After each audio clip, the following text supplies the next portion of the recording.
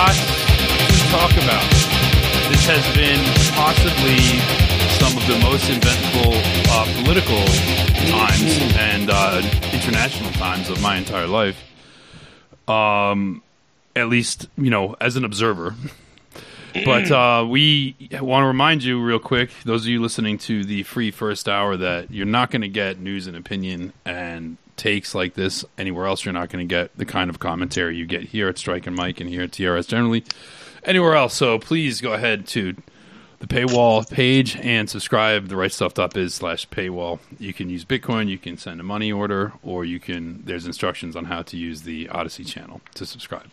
This is the only place where our editorial line can't be bought. So, and where it's totally uncensored, pro-white, anti-Zionist points of view that you're going to hear. You're not going to hear them anywhere else. So that can't hear them anywhere else. No one else. Anywhere in the English-speaking not even world. You go to the edgy Twitter, and it's all a bunch of people who are either censoring themselves or are being bought off in order to promote a certain line.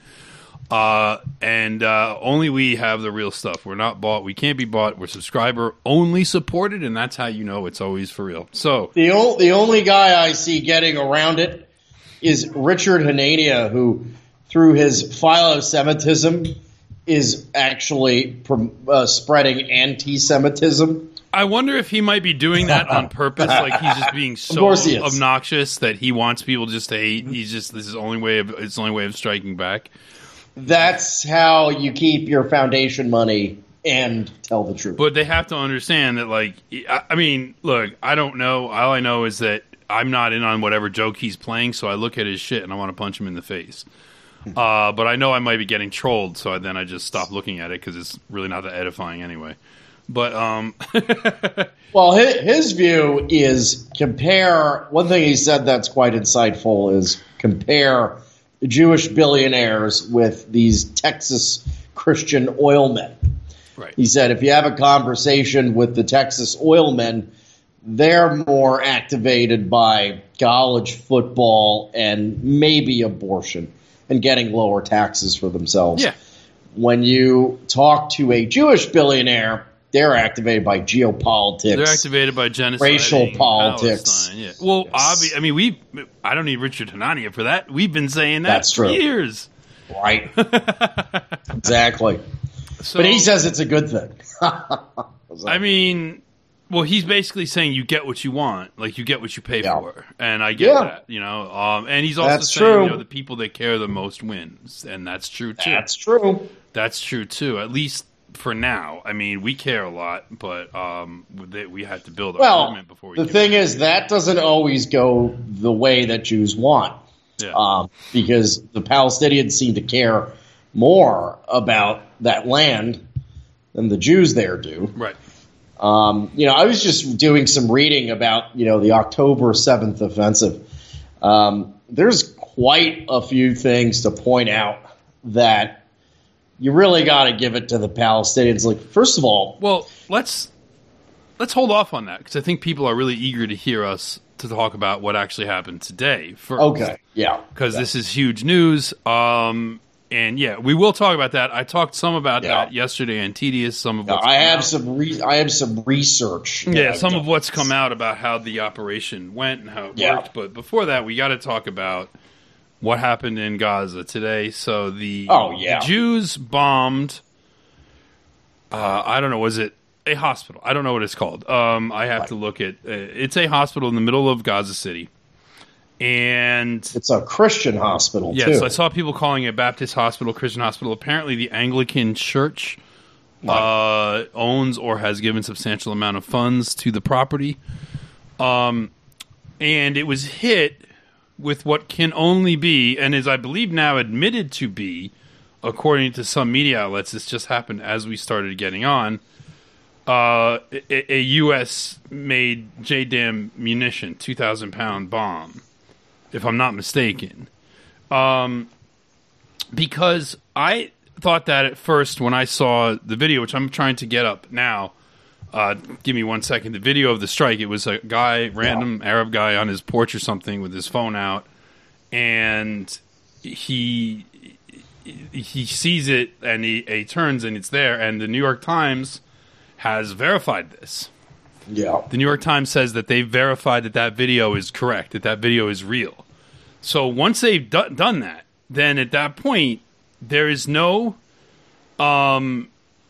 denying that is actually an Israeli strike, because the Palestinians simply do not have those kinds of munitions, right? No. Like they don't. So here's the video right here. This is on the New York Times page. They have verified it. You're going to hear. So this you see these fence right here for a second, and then you're going to hear the missile, and you're going to see the explosion. Yeah, that's not a homemade. That's not rocket. a Hamas bomb. Okay. And he's just saying, "Oh my god, oh my god." So that was not, me. Yeah. Those that don't have video. Yeah, that. Well, that's the same as somebody in English being like, "Oh my god, god, what did I just see?" Yeah, oh I mean, god. we're trained by Matt Stone and all these comedians, the faggot with the puppets, to assume that means something nefarious, but they're just saying, "Oh my god." Yeah, him just saying Allah in their own language. Yeah, that's just him saying, "Oh my god, holy crap." So, basically, that is definitely a JDAM, and there was some people posting videos of like tests of these bombs. And that's generally speaking, that's a U.S. guided munition, and they attach them to dumb bombs, and then they can actually target them specifically. That was a targeted attack on the hospital. There's no way to deny it. And at this point, once I saw that video, because I was thinking, okay, that's definitely the video, but is anybody going to acknowledge it? And then the New York Times had it verified on their site, and I was like, oh, that's interesting. And now I think you said the Wall Street Journal had also come out and now verified the type of. There's tons of verification coming out. I mean, the Jews can't deny it. The Israeli spokesman, of course, was bragging and boasting about it until he got the memo. Yes, but it doesn't matter because you can't say this was a Hamas or even a Palestinian Islamic Jihad rocket anymore. That video proves otherwise. That's not a Palestinian rocket. That's not even one of their larger ones. It's not. Their larger ones can maybe poke a hole in a building or create a crater in a concrete sidewalk. They can't level an entire multi-story building like that. No. That was a JDAM. They killed everyone. Yeah, there's hundreds. They don't know how many people are dead. There was also apparently the courtyard of the hospital had been set up as a tent city for people whose homes had already been destroyed. So they were all immediately destroyed. We don't know. They even said they might not be able to get a definite count because of how many people were just blown to bits. So it's gruesome. I don't like looking at the footage. The footage is all over. I saw a statistic that this completely blows away every single attack on a hospital in the last 50 years. So in the world. Yeah. So in other words, there's nothing's like this has ever been done before. There's no precedent of actually a professional standing military, a state military actively targeting a hospital. And it doesn't exist. It never happens. This is purely the ingenuity of the Israeli government. Yeah, the Jews have tried to deny it. When it first came out, I looked at the New York Times because I wanted to see, because of course I'm a libtard that reads the New York Times. I wanted to see what they were saying about it. When we first heard about this, when you first said something like 3 hours ago in the chat, and I was like, holy crap. I was out just getting groceries, and I was like, oh my God. And then it started coming out. The New York Times actually started repeating what the Palestinians were saying. And then they changed it to be like, well, the Israelis are denying it, so they're doing a tit for tat. And then they confirmed the video of the strike, and it's like at that point, ask anybody who's a military expert what that was.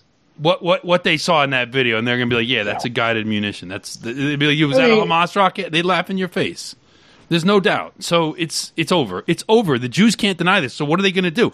I don't know. There's like 3 stupid stories. There was a Pajit that was doing a Pentagon press conference saying that Hamas, some Pajit woman, was shooting a rocket out of the hospital and it blew up inside. That's not Clearly, that's this not what is happened. all. And then the Israelis are claiming that Palestinian Islamic Jihad did it as a false flag to frame the innocent Jews. They don't even have their. They didn't have their cover story straight. straight. Yeah, and they were first. They were like it was a Hamas rocket. Then they're like, oh, it was Palestinian Islamic Jihad rocket. And they're like, oh, it was one launched from there, and it blew up, and it blew up all the other ones in there, and that's why there was some. It's like none of that's just true. And it actually collapsed with amazing. And you know what? It collapsed because that Arab caught it on his phone. Yes, and among other reasons. But I'm telling you, if it wasn't, if there were cell phone cameras around during World War II, we would have a dramatically different perception of who the good and bad guys were. Yeah, and there would be no the Holocaust existed. Would not. The Holocaust would not exist. Yeah, there would be no such thing as a Holocaust. So cell phone cameras are Jewish kryptonite. So there's no explanation for this. It doesn't help the Jewish side. It doesn't help the Israeli side. There's no. I mean, I was talking about people in chats earlier were trying to rationalize it, trying to think of what reason could be behind it, what scheme they were up to. And I started thinking like that myself, and I'm like, wait, no, the problem is that we're applying like rational, civilized minds where it's like, okay, I can see maybe doing something terrible, but you should at least have an objective. No and they don't seem to have one. I mean, but even if you do, it's still, you shouldn't, this is a not morally outrageous means to achieve such an objective, but if there's no objective, it's like it's even worse. Well, and there's just no. It seems like it's just purely for the glee of it. Like somebody thought this was funny. Like someone thought this, the objective. The objective is the actual. This is actually official Israeli military just doctrine. Killing them. It's called Dahia doctrine, and this was invented by a Jewish general called Gadi Eisenkot. Oh, yes. And they created this in 2006 during the Hezbollah-Israel war in Lebanon. When Israel started losing the war, they started to actively target civilians in Beirut as punishment. The goal of it, really, there is no real military objective because, of course, when you target civilians, maybe in some cases you'll break them. But in the Islamic world, it seems that when you kill civilians, you just create more rebels. So it's really just spite. It's just spite. You're losing the war. You're paralyzed in fear. The Iranians are actually paralyzing them. America is afraid to because, of course, you better believe it. Those 2,000 Marines and special operators that are disembarking in Israel right now, or they're going to be deployed there, they're there to lead the invasion of Gaza City. Yeah. Okay. However, the Pentagon understands that they're going to lose all of them if they do that. They're going to have tons of casualties if they go into Gaza City. For all the talk about how advanced Israeli warfare is, urban warfare, how they have the most advanced training in the world, it's all a bunch of bullshit. They're going to get slaughtered if they go into Gaza City and have to fight Hamas. Because of the nature of urban warfare. And the other thing, too, is that the Israeli generals, remember, they call them savages. They call the Hamas people savages. However, what we saw was essentially brigade-sized combined arms offensive, land, sea, and air, with artillery backing it, tons of artillery, 3,000 to 5,000 missiles, drone strikes. Okay, this is more of a professional army than it is a ragtag guerrilla group that's going to do a few suicide bombings. Yeah. So when you take all this into consideration, they're just afraid to go into Gaza, and this is how they express their spite. This is how they express their impotent rage. And I was thinking that I believe it was Sunday night. Was it Saturday? It was Saturday night, wasn't it? Late Saturday, maybe early Sunday morning, like 2 a.m. or so, where the Iranian foreign minister basically said through the UN envoy, if they do go in, to Gaza, then Iran will intervene or something like that. The Islamic world will intervene, right? And so that was then at the point at which they seemingly paused the Gaza operation. So they are in what the Germans call a Zugzwang position. That's when you are it's when you're in chess, and any move you have to make is bad, but you have to move. And so that is the position that the Jews find themselves. They're in Zugzwang. What do you do? It's like, if you don't go into Gaza, well, that's an L. If you go in, you're going to lose a lot of people. Your society is going to be torn apart. And don't forget the hostages. People actually want them back. Yes, the families of the hostages are increasingly bugging the government to negotiate or get them back somehow. If they go in, the hostages are dead. They're going to die. And I mean, the Hamas has already said that Israel has killed 22 of them in the bombing. I believe them. Yeah. There's no reason to doubt that. Because why would Hamas kill them? If they were going to kill them, then they would kill them already. But they haven't, so they don't want them dead. They actually want more of them alive because that's more of a hand. But yeah, so it's just and as far as people clutching their pearls, taking hostages, since this started, Israel's already kidnapped more than 100 Palestinian children and put them in prisons. Oh yeah, these are people who are like female, protesting and such. A very attractive female brain surgeon, yes, Palestinian descent. And they just took her. They're just imprisoned her. They're taking her hostage. I thought that woman was a celebrity. The one who looks almost like a blonde white woman. She's some sort of neuro researcher. Oh, I think she's also some kind of like influencer or something. But anyway, they put her in jail, and she looks. I mean, for all the pictures they were putting up of those skanky Jewish princess girls at the rave. Like, that woman was significantly...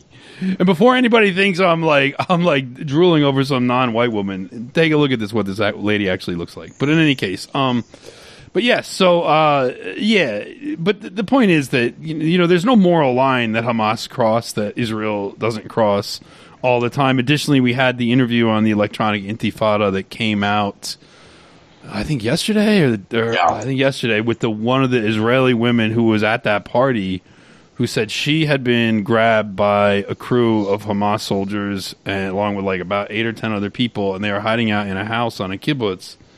And she said the Hamas guys were not abusing them, and then when the Israelis came, they basically blew up the house with tank shells and machine gun fire, and that she and the one Hamas guy were the only ones that survived. Right. So she basically said the state killed her husband and killed like the other hostages, or her partner, as it was said. So at that point, it's like, and that was on Israel.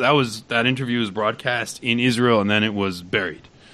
And I don't even think it was because the Jews were being ruthless. Like, if you take hostages, we kill the hostage first, so we're not hemmed up by the fact that you have them. I think it was just incompetence.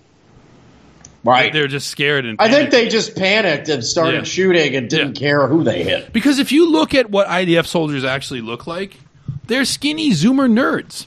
And they do. You want to turn all these Christian boomers away from Israel, just show them all the TikTok dances of Israeli troops. Because they are... I was reading about them. I was reading about the reserve. So they have 2 different rules. So if you're in the professional Israeli army, there's a strict code on how you can dress, on what kind of socks you wear even. You have to be clean shaven, the whole 9 yards. But if you're a reservist and you just get, the difference between a military-aged Israeli civilian and an Israeli military soldier is a text message. They get a text message on their phone saying, report to the base. That's the only difference. That's why it's kind of a gray area when the civilians. Well, every one of those settlers that got shot has an assault rifle. And let me explain something else to you. The ones that choose to live where those people chose to live are actually harder than the ones that live in Tel Aviv. Yeah, they have militias that protect their little towns. They're ready to be called up at any moment. They are all trained in how to use weapons, and they're they were just caught off guard. They were caught off guard, but when you bring in like a teenager from like Tel Aviv who's also a reservist, there's a difference. So in fact, the so-called civilians they were killing were, would have ultimately been more dangerous if actually activated in the military, and they were also capable of defending themselves. The thing is, and many of them were. Plenty of those settlers were shooting back. Some of the reservists that you see, though, the point I was making, have ironic mustaches or Bugman glasses, the whole 9 yards. They don't have any kind of official dress code for reservists. It's come as you are. So you see even like women with dreadlocks. I don't know why Israelis love dreadlocks. Jewish broads are into that shit, man. They really love dreadlocks, which is just disgusting. It's just vile. If you know, go look up something on Wikipedia. Polish plait, Plait. That's what a dreadlock is. It's absolutely disgusting. It's gross. But Jewish broads, particularly ones that are into those kind of dance parties, they like to have that. Anyway, but I want to think for a second though. What is going to happen? I don't have good predictions on what's going to happen as a result of this hospital strike. What do you predict? Well, one thing that I predict it's okay is if you get it wrong. Yes, of course.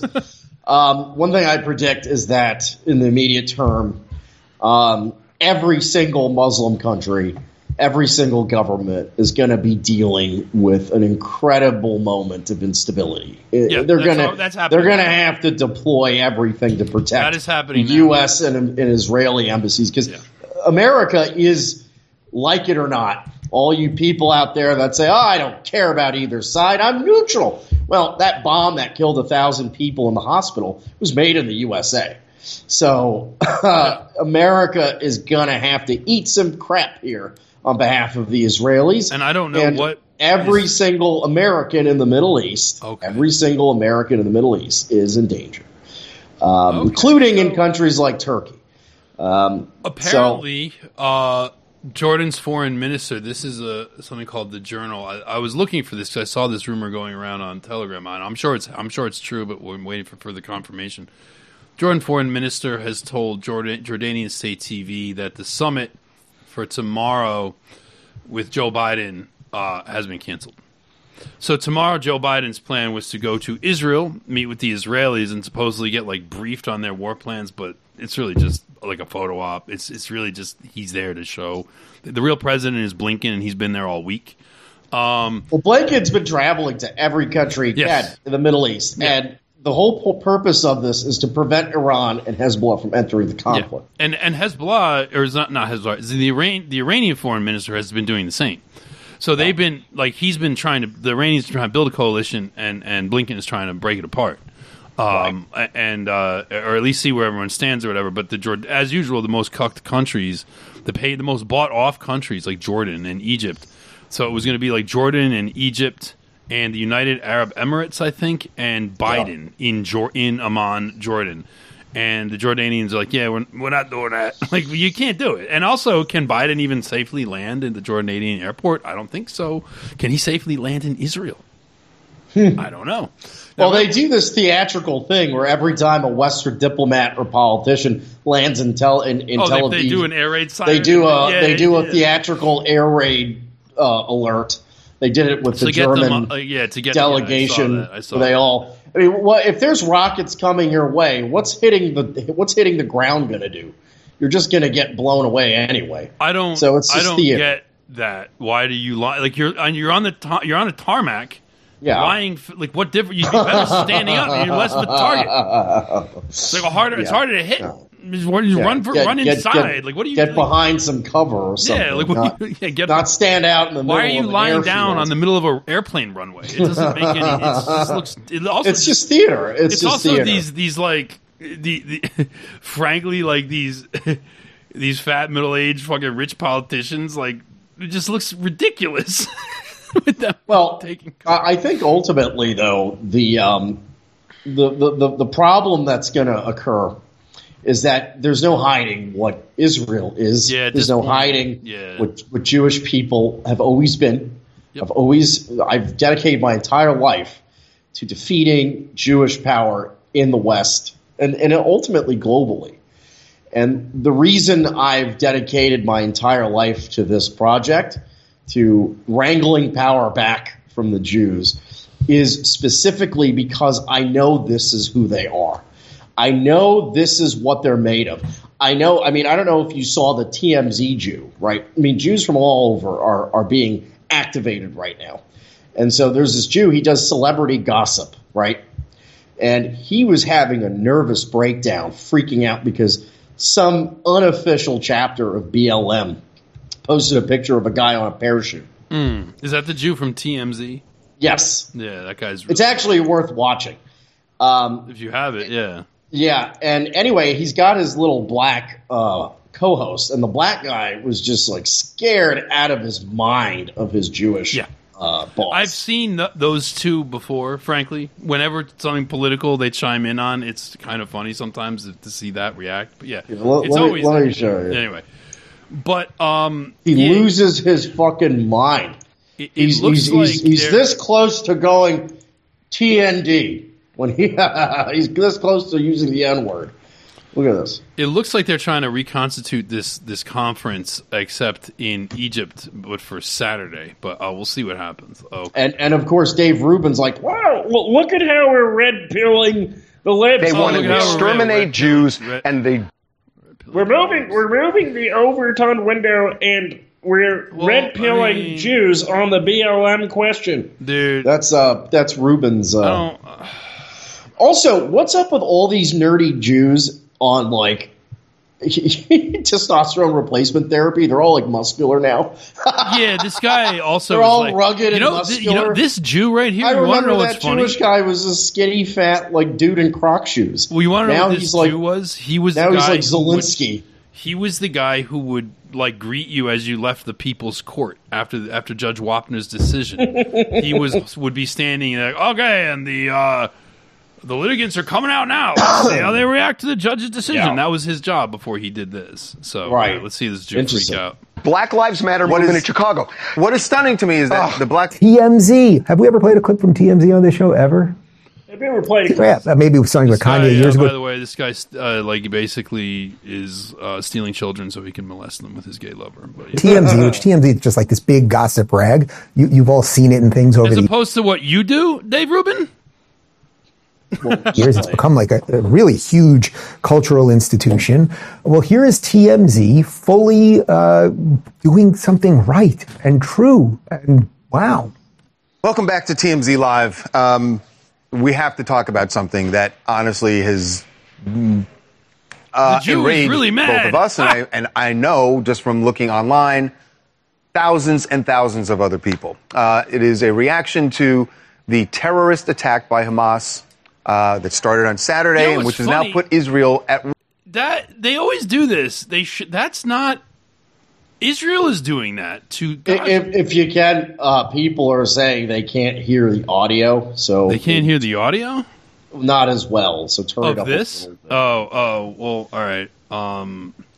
Okay. Let me see. And turn up your own gain as well. Oh, okay. Hold on. But on my output, I'm the same as you. Well, maybe not. I don't know. I think I just need to turn it up a little bit. Not stop mic cucking myself. All right. Well, let me turn you down a bit, and because I'm up, we're all both up as high as we can go. Let me see. I'm up all the way on this. Everything's all the way up, so I'll just have to fix this in post. I can't do anything right now. Yeah. All right. That started on Saturday, and which has now put Israel at war.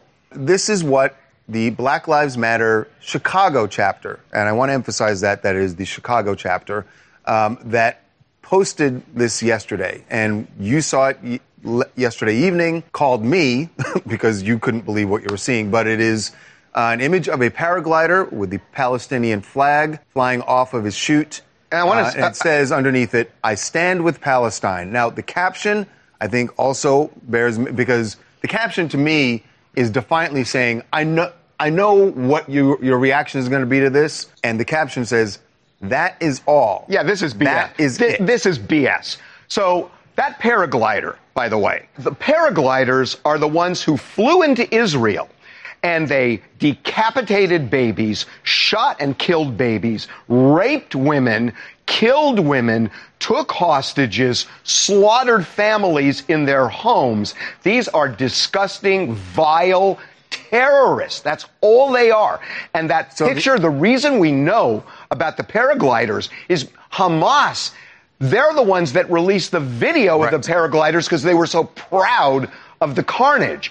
And Black Lives Matter in Chicago embraced the killing of Jews. They are They are Hitler-esque. They are a Hitler-esque organization to do something like that. Period. These are Nazis essentially trying to exterminate Jews, and they are embraced by Black Lives Matter in Chicago. It is disgusting. Yeah, the statement "I stand with Palestine" has nothing to do with those paragliders. Nothing. The paragliders were terrorists, and they wanted the world to know the terror that they were unleashing. And so why? This is anti-Semitic. They want to exterminate Jews, and the Black Lives Matter movement in Chicago. What is stunning to me is that the Black Lives Matter organization on the national level has not denounced this. They have said nothing. Because it is damaging. It is incredibly damaging. How do you not? Whatever credibility, and Black Lives Matter has had its issues over the last few years, to me, as far as credibility and people feeling like there were the allegations of embezzlement and all of that. So they've had their issues. This is a death knell to the Black Lives Matter movement if this is what they're going to espouse. The organization. The organization, the national organization, isn't saying I do not understand why. What's his name over at TMZ?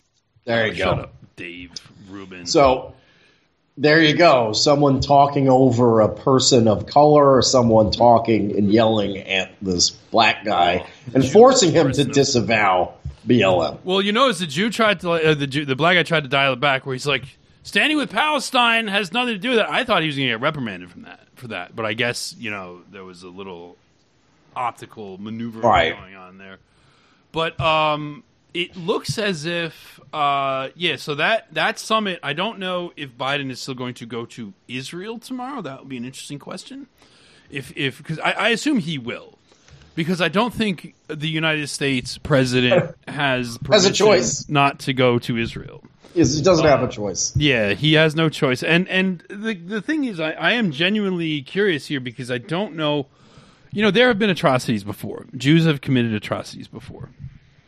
And they have sometimes either just shut up about them or said sorry later on or ignored it or sort of half-heartedly acknowledged it, but then lied about it. And then they have also lied and blamed the Palestinians. That's what they mostly do. The bombing of the convoy that was headed south from Gaza to Rafah over the weekend, where you saw those Palestinians on a flatbed truck that was bombed from the air. They blamed that on Hamas. And they said, this is Hamas trying to prevent people from leaving because they don't want you to leave your homes because they want to use you as human shields or whatever. But it was an airplane attack. So, yes, this most common thing they do is blame Palestinians for what they do. Yes. That's not going to fly this time. And I'm getting now multiple confirmations in my newsfeed that Jordan has canceled the summit. So Biden was supposed to go to Israel and then very quickly, not stay in Israel too long, very quickly go to Jordan for a summit with all the most butt-goy regimes in the region, which is Egypt, Jordan, and I think the UAE. Right. Yeah.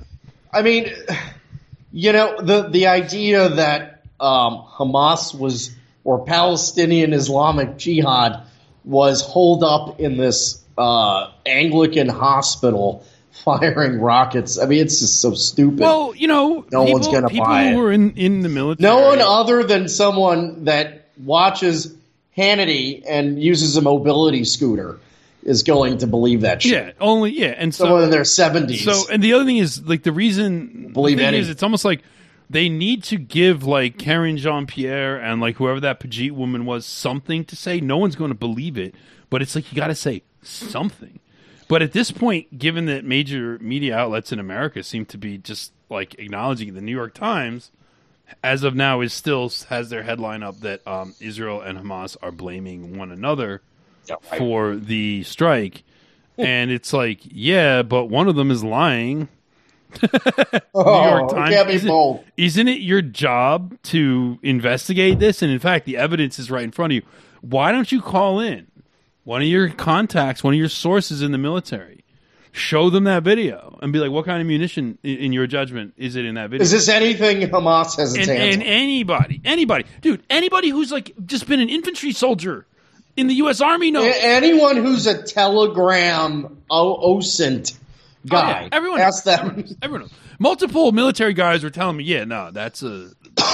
There's no way Hamas has something to even deliver a weapon like that. No. Like, there's no possible way. If Hamas had weapons like that, Ashkelon, Israel, and Sderot, and Tel Aviv would be dust. Yes. You know what I mean? Because of the amount that they've been launching. No. Yes. Yeah. They're lucky if they can take out like an apartment or a car. If they hit a car, that's a lucky shot. I wonder what David French has to say here. I was reading that 15 journalists, including ones working for Reuters, yes, have been killed. Just outright. They killed 5 of them in Lebanon the other day. Yes, they're just killing journalists left and right. As they do every time. Which is actually quite rich when you see the comparison to how the United States treated even the Saudis over the death of that Washington Post journalist, where they basically concern trolled them over it for years. Now you have a situation where 15 journalists, including several employed by the West, have been killed in cold blood. Yeah, the New York Times is still trying to play this off. So 15 minutes ago, and the media still can't cover it. They have an Arab woman in a hijab who is actually the one reporting this. Islamic Jihad, the group Israel blamed for the hospital blast, is an armed group often aligned with Hamas. But it's like, but that's not relevant because they didn't do it. They don't have JDAMs. Like, why are you? What's going on? And nobody's going to believe it. I mean, dumb Christian boomers who need to like believe it for the sake of their own, very evangelicals, and even then, evangelicals under 40 are not going to believe it. Well, you saw the poll numbers but generationally, I mean, I saw these poll numbers that were posted where people were making fun of boomers for it. I think Warren had them up. Let me go to the bottom of his feed. He's been posting a lot, so I don't know. But the poll numbers are something like, was Israel's response justified? Is Israel's response justified? And you get for 65 years and up, 81% say Israel's military response to Hamas is justified. 50 to 64 years is 56%. 35 to 49-year-olds say 44% say it was justified, and 18 to 34-year-olds only 27% say Israel is justified. So that someone pointed this out. This is a divide that is not over half. This is a divide of cable news watchers versus internet news consumers, and so people that grew up getting their information from the internet are far less likely to be pro-Israel. Now, I've seen some paleo-conservatives try to make this about demographic change and immigration. The old, hey, Jews, stop bringing invaders into the West because they hate you. That kind of argument. This happens every time. It happens every time. Here's my counter-argument to that. While there might be something to it, remember the anti-war movement in the 60s, Vietnam, anti-war Vietnam movement, had many non-immigrants as sympathizing with the Viet Cong. So it's not entirely the whole story here. The support, the American and Western support for Israel is something that actually is unpopular on both sides, the left and the right. Because if you're on the left, you're against Israel because you were taught since 1945 that all ethno-nationalism is wrong. And to go and say now, well, except in the case of Jews, it's going to be a tough sell. Yeah, they can't. Okay? They have to use more of the stick than the carrot. Like you see it with the Harvard students that signed the anti-Israel letter. They're starting to retract it now because some CEOs, some Jewish CEOs are saying they're going to blacklist them. There was a jobs. There was actually, which shows you. Wait, let me finish a point here. That shows you something about that sort of upends the entire conservative critique of the left, which is that they're fools, that they don't know what they're doing, that they're sincere and overcome by emotion, and that's why they are for people of color, of blacks, and for Mexican immigration, and so on. Well, soon as a little bit of pressure is placed on them by authorities, look at how they run away from this position. So clearly, there is not always a sincere moral motive here. It's not a sincere motive. If all these students that signed this letter are not coming out saying, "Oh my God, I didn't know what I was signing." Yeah, right. So it goes to show you just the dishonesty. Yeah. Right. But it shows you how a little bit of pressure could get these people to change their opinions on other things. I don't think it got them to change their opinions. It got them to shut the fuck up. Right. But that's my point. Yeah. When it comes to BLM. That's what the Jews need them to do. Right. Shut the fuck up. That's why you get like the Jews playing the good cop that say, "Oh, they don't mean it. They didn't know what they were signing." And then he goes to them and he's like, "Okay, guys, I got a cover story. Now, retract your names from this letter." Yeah. That's what's going on. Yeah, there's definitely, in that case, because we even were reading a thing of reaction to this, and there was a grad student, a Jewish grad student in Middle East Studies, who was sort of like white knighting for the students, saying a lot of them, he was doing the bit like a lot of them are naive and they don't know what they've signed. I would like to talk to some of them and see what they're thinking. You know what I mean? So that Jew is going to swoop in to those students' lives and be like, "Here, listen, I can help you here. You know, we can fix this. Just do what I say." You know, and so that's how they work it. So they have like that they just work all situations like this. But there's another Jew who's actually a law professor at the University of California at Berkeley, and he wrote an editorial. And this, if you're a law professor at the University of California at Berkeley, you're not exactly some raging right-winger, right? That's not going to be the persona. That's not going to be the character you play. His Wall Street Journal editorial: "Don't hire my anti-Semitic law students." This is from Stephen Davidoff Solomon. I wonder if he's Jewish. Yeah. So, yeah. But yeah, I'm kind of still reeling from this. What happened? It's like, one, it's just this awful crime, but two, it's like, what are they going to do? Like, what's gonna happen? Are they going to blow it off? I mean, the New York Times is still trying to deny it. I saw something on Telegram saying that the Wall Street Journal had effectively admitted it, but it doesn't seem like they have. I don't know. I mean, can the U.S. media actually confess to the U.S. public that Israel did this? I don't know how they're going to get around this. It's quite a pickle. I am actually. There might actually be some. If you want to take. Now, my preferred theory. D-chess here? You think there's D-chess? Yeah, well, my preferred theory is just that some Ben Gvir type Jew just couldn't help himself but to press the button. Yeah. Just low IQ, low social intelligence, no morality. Inbred. Inbred. If you look at these people, just a caveman. Yeah. Press that button. Yeah. Didn't care what happened next. Doesn't care that this could literally spell the end of Israel. Doesn't give a shit. He just wanted to do it. This is a problem that really is a problem for all the right wing.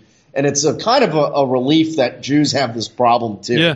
Is that you have these impulsive people that are just overcome by rage and emotion doing stupid shit. This is not something the Israelis have been known for in the past. They're usually more methodical. Well, they've done massacres and slaughters before, but they've used proxies. They've used proxies. They always have plausible deniability. They don't do it here. I would say to some extent, I don't totally agree with that, because it's like the way they behave is absolutely horrific and would never be accepted if it were anybody else. But there is a history of their sponsors accepting it from them. Like the thing of like, you're going to all have to leave the city, or we're going to bomb it. And that just issuing that threat isn't perceived as something like way beyond the pale. No, not only that, and then saying, well, they did warn them. It's like, okay, so America and Europe then go to Egypt and Jordan demanding that they take the Palestinians from the city. And so the issue of like, as long as Israel gives like a little bit of warning before they bomb, like, the most moral army. Yes, and this, that's what this they actually try to. This is one of their arguments for that when they say no other army does this. No other army like warns the civilians in the apartment building by what they call a door knock, where they drop a dud on the roof before they and the people in the building are supposed to hear that, get out in like 5 minutes, and then the building comes down with a real bomb. But that's just terror. That's just psychological terror. That's not moral anything. And also, other armies. What happens to the elderly? So you give them a 45-minute warning. What happens to the elderly? They don't give them 45. People that are sleeping. It's just they also they're not doing that here. No, they haven't been doing that this time. They also would give them text messages because again they have intelligence on all this shit, so they send texts to people. Better get out. So that's actually horrifying, but they use that as their excuse. So they've always gone above and beyond and further than any other state in terms of the horror and the massacres and the psychological terror and the civilian targeting. And I mean, look, the onslaught in Gaza before this hospital bombing was already like war crime upon war crime upon war crime. Yeah. There was no military objective to any of it. It was pure slaughter. They probably killed 3,000 people or so, if not more. Right. I mean, there's people still buried under rubble. They haven't found them all. It's going to be tens of thousands. It's going to be tens of thousands. It's going to be tens of thousands. Yeah. And and it's almost all civilians. Yeah. There's no. Let's make it very clear. Hamas has still been firing rockets. They know that they're not doing anything to Hamas. Yes, they're fine with it. They know that they're only killing civilians. Yeah. They know that that a Christian hospital does not have Hamas rockets. Right. They know all this. They're killing the civilians in like I said before, it's called what's it called? The Dahia Doctrine, named after the neighborhood in Beirut that they leveled in a rage in the 2006 war with Lebanon. After basically, I mean, they were defeated in that war. Yeah. They lost that war. That was the first real blow against the Zionists to show that they're not an invincible army. I was really surprised by that at the time. I think this Hamas thing is more surprising. No, I know, but that's what I'm saying. Like because I had been an activist since the late '90s, and when that war rolled around, I was like, "Oh man, they're gonna kill these fucking people." And then I always get so worried when Israel's about to go because I know they just slaughter people like pretty indiscriminately. Innocent people. So the thing about this is like this is even a new red line for Israel though. Like this bombing of this hospital. They already, as a matter of protocol, like cross red lines all the time. It's just that these are old red lines. These are red lines that we're used to, and we have the established excuses for, the established narratives, the established thing. And when we go back to like the 80s, the Sabra Shatila massacre, that was done through a proxy. But those proxies, that discredited, frankly, the Christian factions in Lebanon for quite a while. That they participated in that, and then they became hated and actually weaker after that. But right, because that was basically carried out by Lebanese Phalange, who were basically acting as mercenaries for the IDF at that point. And they were doing back then. They were doing that shit of like, hey, if we side with Jews against Muslims, we'll get what we want. Yeah, look how that turned out. Did it work for them? Oh, did it work for them? There you go. Look how that turned out. No, it didn't. It never works. And yeah, we've already like multiple times debunked the argument of like the Jews will finally let us support these brown people. They won't. Millennial woes. I mean, this is the problem. All of these stupid arguments and ideas, all you have to do is sit and think about them for 5 seconds. Yeah. To realize how stupid they are. Well, where the fuck are you going to deport Palestinians to? Right. So to Gaza? I want to respond to this thing. So Millennial Woes had a tweet. He says it's important not to get carried away by supporting the Palestinian side. Below is a guy living in Britain working as an immigration lawyer to get more of his people here and talking about enslaving us. And he has some guy, Fahad Ansari, It says, considering your ancestors decided by force what was best for the rest of the world and how these countries should be governed, we potentially decline your offer once we have enslaved you, blah, blah, blah, blah, blah, blah. So it's some Muslim guy in Britain, like, flexing. And what I would say to Millennial Woes and to the people that were responding with, like, no, I won't take sides, is like, there's you know the difference between me and the Jews? I actually want that guy to go back to Palestine. Well, also, it's also quite selective because the number of Palestinian lawyers in Europe that make cases on behalf of Muslim immigrants is completely outnumbered by virtually every single other group that does the same. He probably works for a Jewish firm. He probably works for a Jewish firm. There's also, this is the problem with creating these equivalencies is that, for example, you can make the argument that there's native British that work in that type of field, bringing immigrants in on the medium and low level, native white Brits that do that. Well, there's also a fundamental you could turn around and say, oh, see, we're doing this to ourselves. That's where it's a false equivalence. Jews love presenting you with that, too. Yeah, well, that's the point, is that it's about you're looking at one guy and one guy's view or opinion. You're not looking structurally at how this happens. So what does that have to do with Palestinians fighting for their land, fighting to take their land back? Because there's one obnoxious Muslim, and there's probably a lot. There's probably many, many obnoxious Muslims in Britain. There's some criminal ones. There's violent ones. There's rapist ones. Oh, yeah. That's not really the point. This is structurally, how are they getting there? Why are they staying? And if you think that you have a hack for that structure, I don't think that you do. Right. And if people who have said these things would be willing to discuss the matter, I would be happy to discuss it with them. Maybe they're just making a mistake or don't get the full context of it. And if you see that guy, it makes you angry. But then but arguing with him that's not the issue. Like the issue is that there is a Jewish superstructure that brings these people to Europe. And as far as the argument, they would come anyway. So if they would come anyway, then why do anything? So that's literally like when Sargon years ago was saying, well, if the migrants, if those Pakistani gangs in Rotherham weren't raping girls, somebody else would. But it's like, so then what? So then you don't act against. So we leave the Jewish structure intact that's bringing the migrants in, because if we get rid of the Jewish structure that's bringing them in, they'll come in anyway. Surely some of them will want to. Another thing I've noticed and I've pointed out is that the ostensible Muslims with positions of authority in Britain, such as the Mayor of London or Hamza Yusuf in Scotland, they're taking Israel's side. Yeah. They're not taking the Palestinian side. And isn't that guy in Scotland actually has family? Hamza Yusuf has relatives that are being killed in Gaza as we speak. Yeah. His in-laws are making videos begging for someone to help them. Because, think about this. You have a son-in-law who's the minister, who's basically head of state in Europe. You'd think that would grant you some pull, right?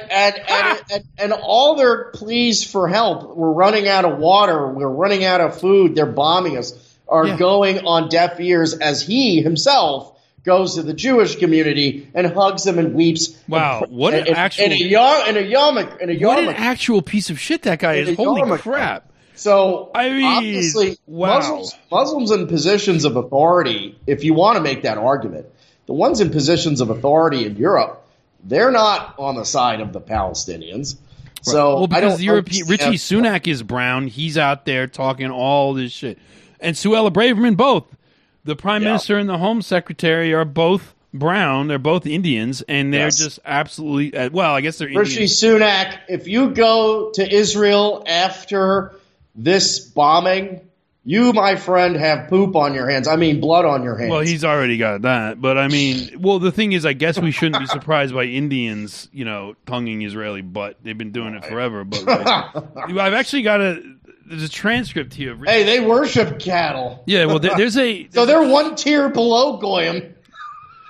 There's a transcript here of Richie Sunak's speech before the ministers. It says, "I love you, Israel woman. Please shut up. Please let me. I love you, Israel woman, and marry you." No. Well, my point here is all these distinctions, first world versus third world. This is all nonsense. It's all nonsense. The idea that Arab Muslims are behind the European immigration problem or the American immigration, who's funding the NGOs that bring these people into Europe? Who is funding it? Tell me who is funding. Is it some Palestinian or Lebanese billionaire doing it? Or is it the U.S. government? Oh, we got video. Video of Richie Sunak speaking to Parliament here, real quick. I love you, Israel woman. I love you so much. I want to marry Israel woman in life. Thank you so much. Please marry me, dear, bold and beautiful Israel woman. Thank you very much. Okay, so yeah, that's because the thing is, it's a real. It's not even a chicken or the egg scenario. Because who invited the first wave of migrants into Europe? Like, let's go to the beginning of this. Yeah. Who invited the first ones that started coming into Britain in the 1960s? And also, is the violence in the UK entirely the product of Arab Muslims or South Asians even? Because when I look at crime statistics from London, black Christians are completely overrepresented by far more than Muslims and Arabs in terms of violent murders, rapes.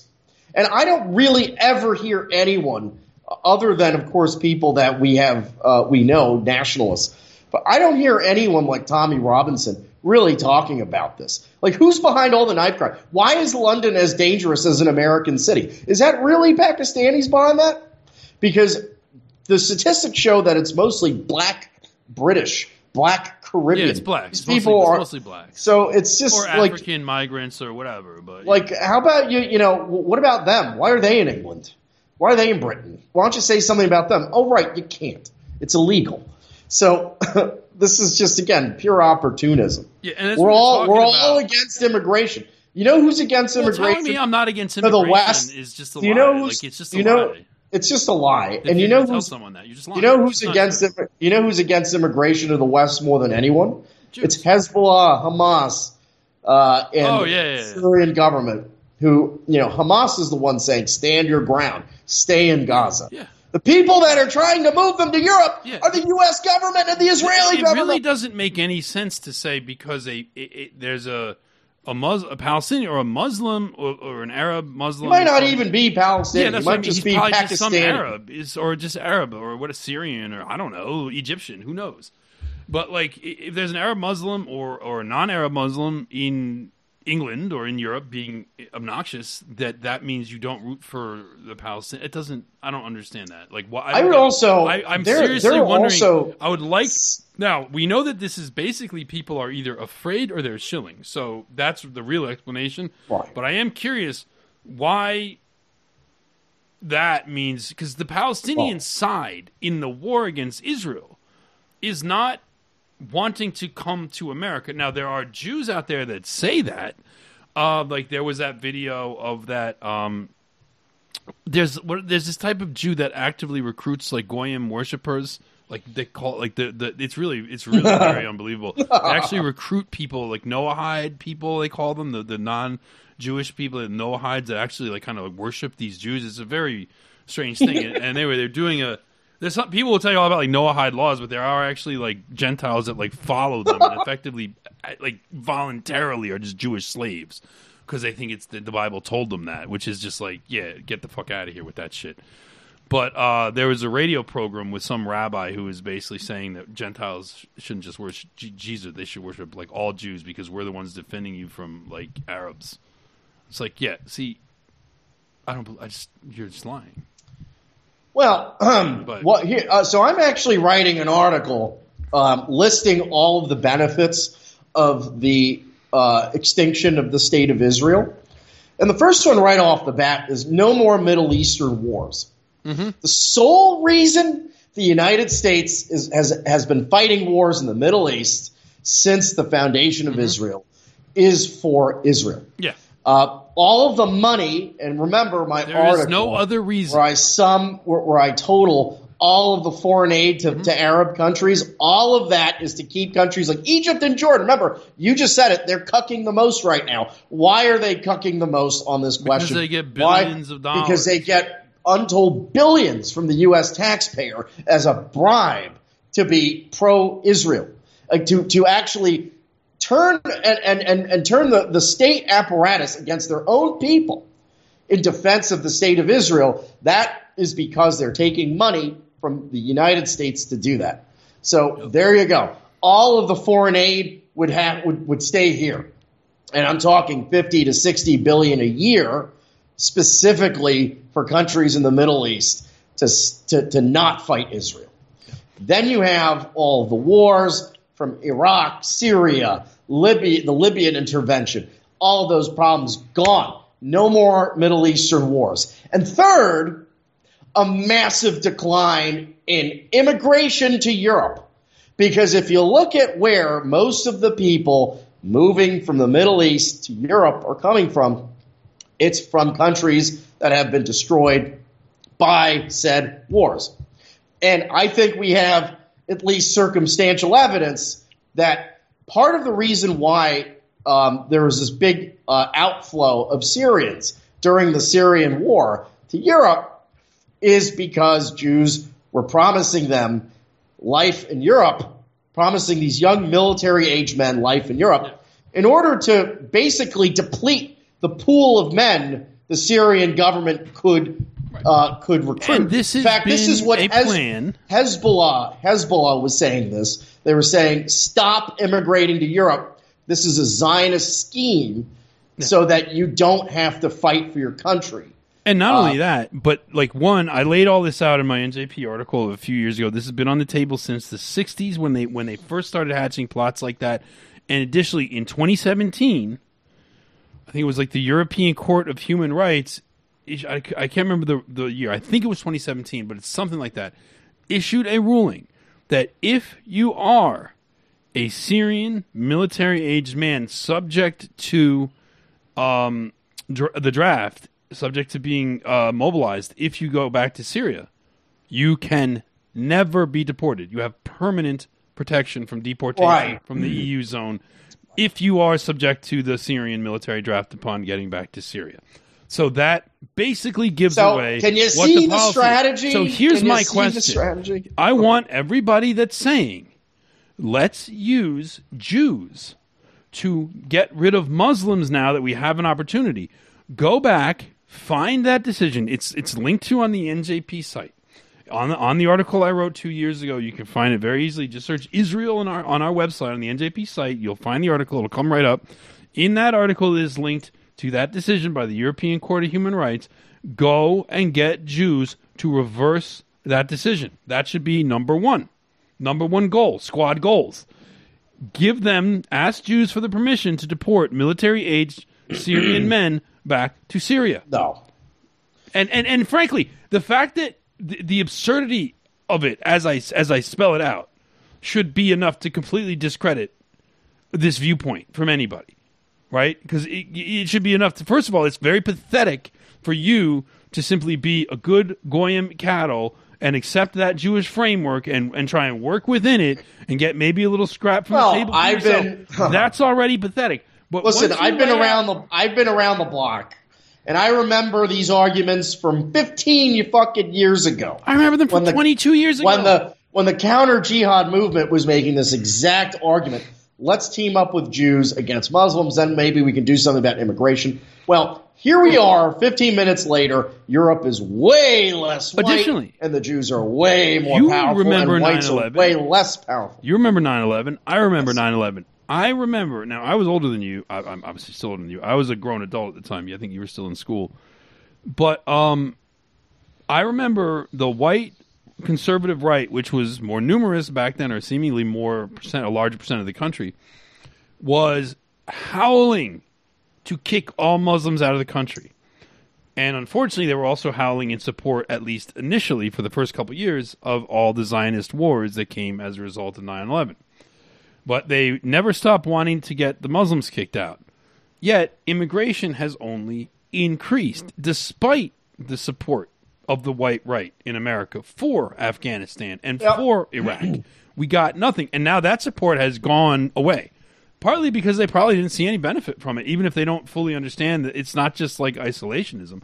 Well, they thought the Middle East was settled, basically. Right. But they also just stopped being, even once they realized that, they got blackpilled, they're like, oh, we're never going to settle. Oh, this is just pointless. We're never going to settle this place. It's just a mess. Why are we spending money? Why are we wasting lives here? Right. That became the standard opinion after the Iraq war went south. And look, again, I don't even really blame people for being dumb back then. It was a different time. But, they thought this is the point. America was actually hit by a massive Muslim terror attack. And what happened?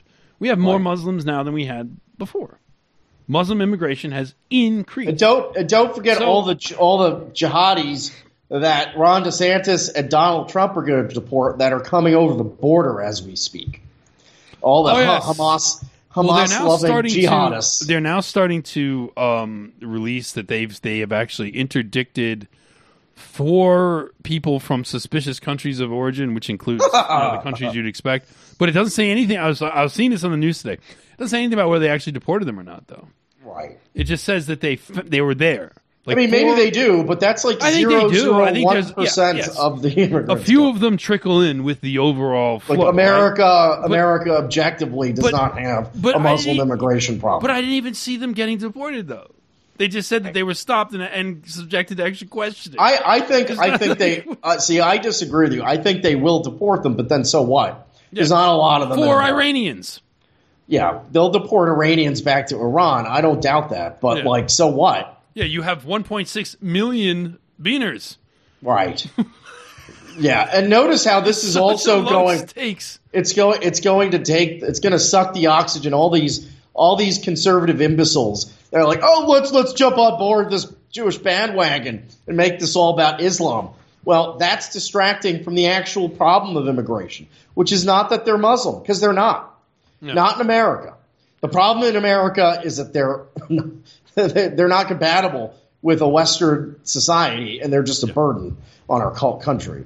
And so this is nothing to do. This is a demographic problem that is independent of religion, of Islam. It's not Middle Easterners coming.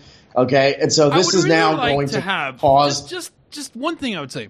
I would like for once one of these dissident right wingers who takes up this position and attacks us and calls us third world this or whatever they call us. I would like them to actually, and I know this isn't going to happen. Okay, this is a rhetorical. I'm doing rhetorics here. Actually explain what our position is and explain why it's wrong. And you can be as mean and nasty and snarky and sarcastic as you want. Steelman the position. That's the word they like. Position. Well, no, actually, because that's what the NRX people like, and they're just not even going to engage in the debate. I'm talking about like the brain dead, like dissident, right? Oh, okay. Well, they overlap quite a bit now. Yeah, I guess they do. Yeah, but instead of saying I'm a third worldist and I love brown people and I'm willing to give up the white race because these brownoids are killing Jews and all I want to do is kill Jews. That's not what I'm saying. That's not what I say, though. So you're lying about what I'm saying. You're attributing false motivations to me, and you're misinterpreting. Or you're deliberately misinterpreting what I'm saying to you're lying to your audience about what I say. Why don't you actually refute the actual argument and give me and explain why I'm wrong and what would be why what you would do will actually work and would actually be beneficial. I mean, it's it's very tiresome. Also, I actually understand your complete and total frustration with these fucking. Well, I'm not frustrated with them. I just think their argument is retarded. Like what? Who's the first worlder? Lloyd Austin? Like that's the leader. That's the general of the first world. Rishi Sunak is the first world. Suella Braverman. These are the representatives, right? Sadiq these are the representatives of the first problems of the first world now. Like Charlie Brown. Yeah, Charlie Brown, who's going to be leading who gave all these weapons. Gave the green light to give these weapons used to kill Palestinian women and children. Like, who's the first world here? I mean, did you see the nigger at the UN, Linda Greenfield? that person gives the worst, yeah. most violent anti-white speeches that you can imagine. This is the formal leader of the United States. This is the face of the United States in the world. Ranting, was calling 2 years ago, was calling on the UN to launch a full-scale worldwide war against what she calls white supremacy, aka all white people. Now she's killing UN resolutions for peace on behalf of Israel. So is that the leader of the first world? Okay. Like, explain to me how the cities of America, like San Francisco, Los Angeles, and New York, are first world, and then Shanghai and St. Petersburg are third world. It's the stupidest thing ever. Again, all of these arguments require 5 seconds of sitting there, turn the memes off, turn the social media off, sit there with your thoughts, reflect on what this is what's being said, and you'll realize just how stupid it is. Yeah. Okay? It's just stupid, that argument. It's not even, it's funny to kind of troll them back a little bit, but ultimately it's not it's not worth taking seriously. It's just a moronic, it's a moronic meme. Yeah. It's a meme. And no thoughtful person would ever fall for it. America is not that first world. Is first world compared to who? Right. But on that note, we're going to take not break, because the show's going to continue, but if you're listening to the free hour, this is the end of the free segment. Please subscribe at therightstuff.biz/paywall if you like the content. Support us, help us out. You're not going to hear these kind of opinions and perspectives anywhere else. Literally, we are it, and we need your support to keep going. And so I'm going to stop now, and we'll do the next hour or two, which will really be 3 hours long, as soon as we come back.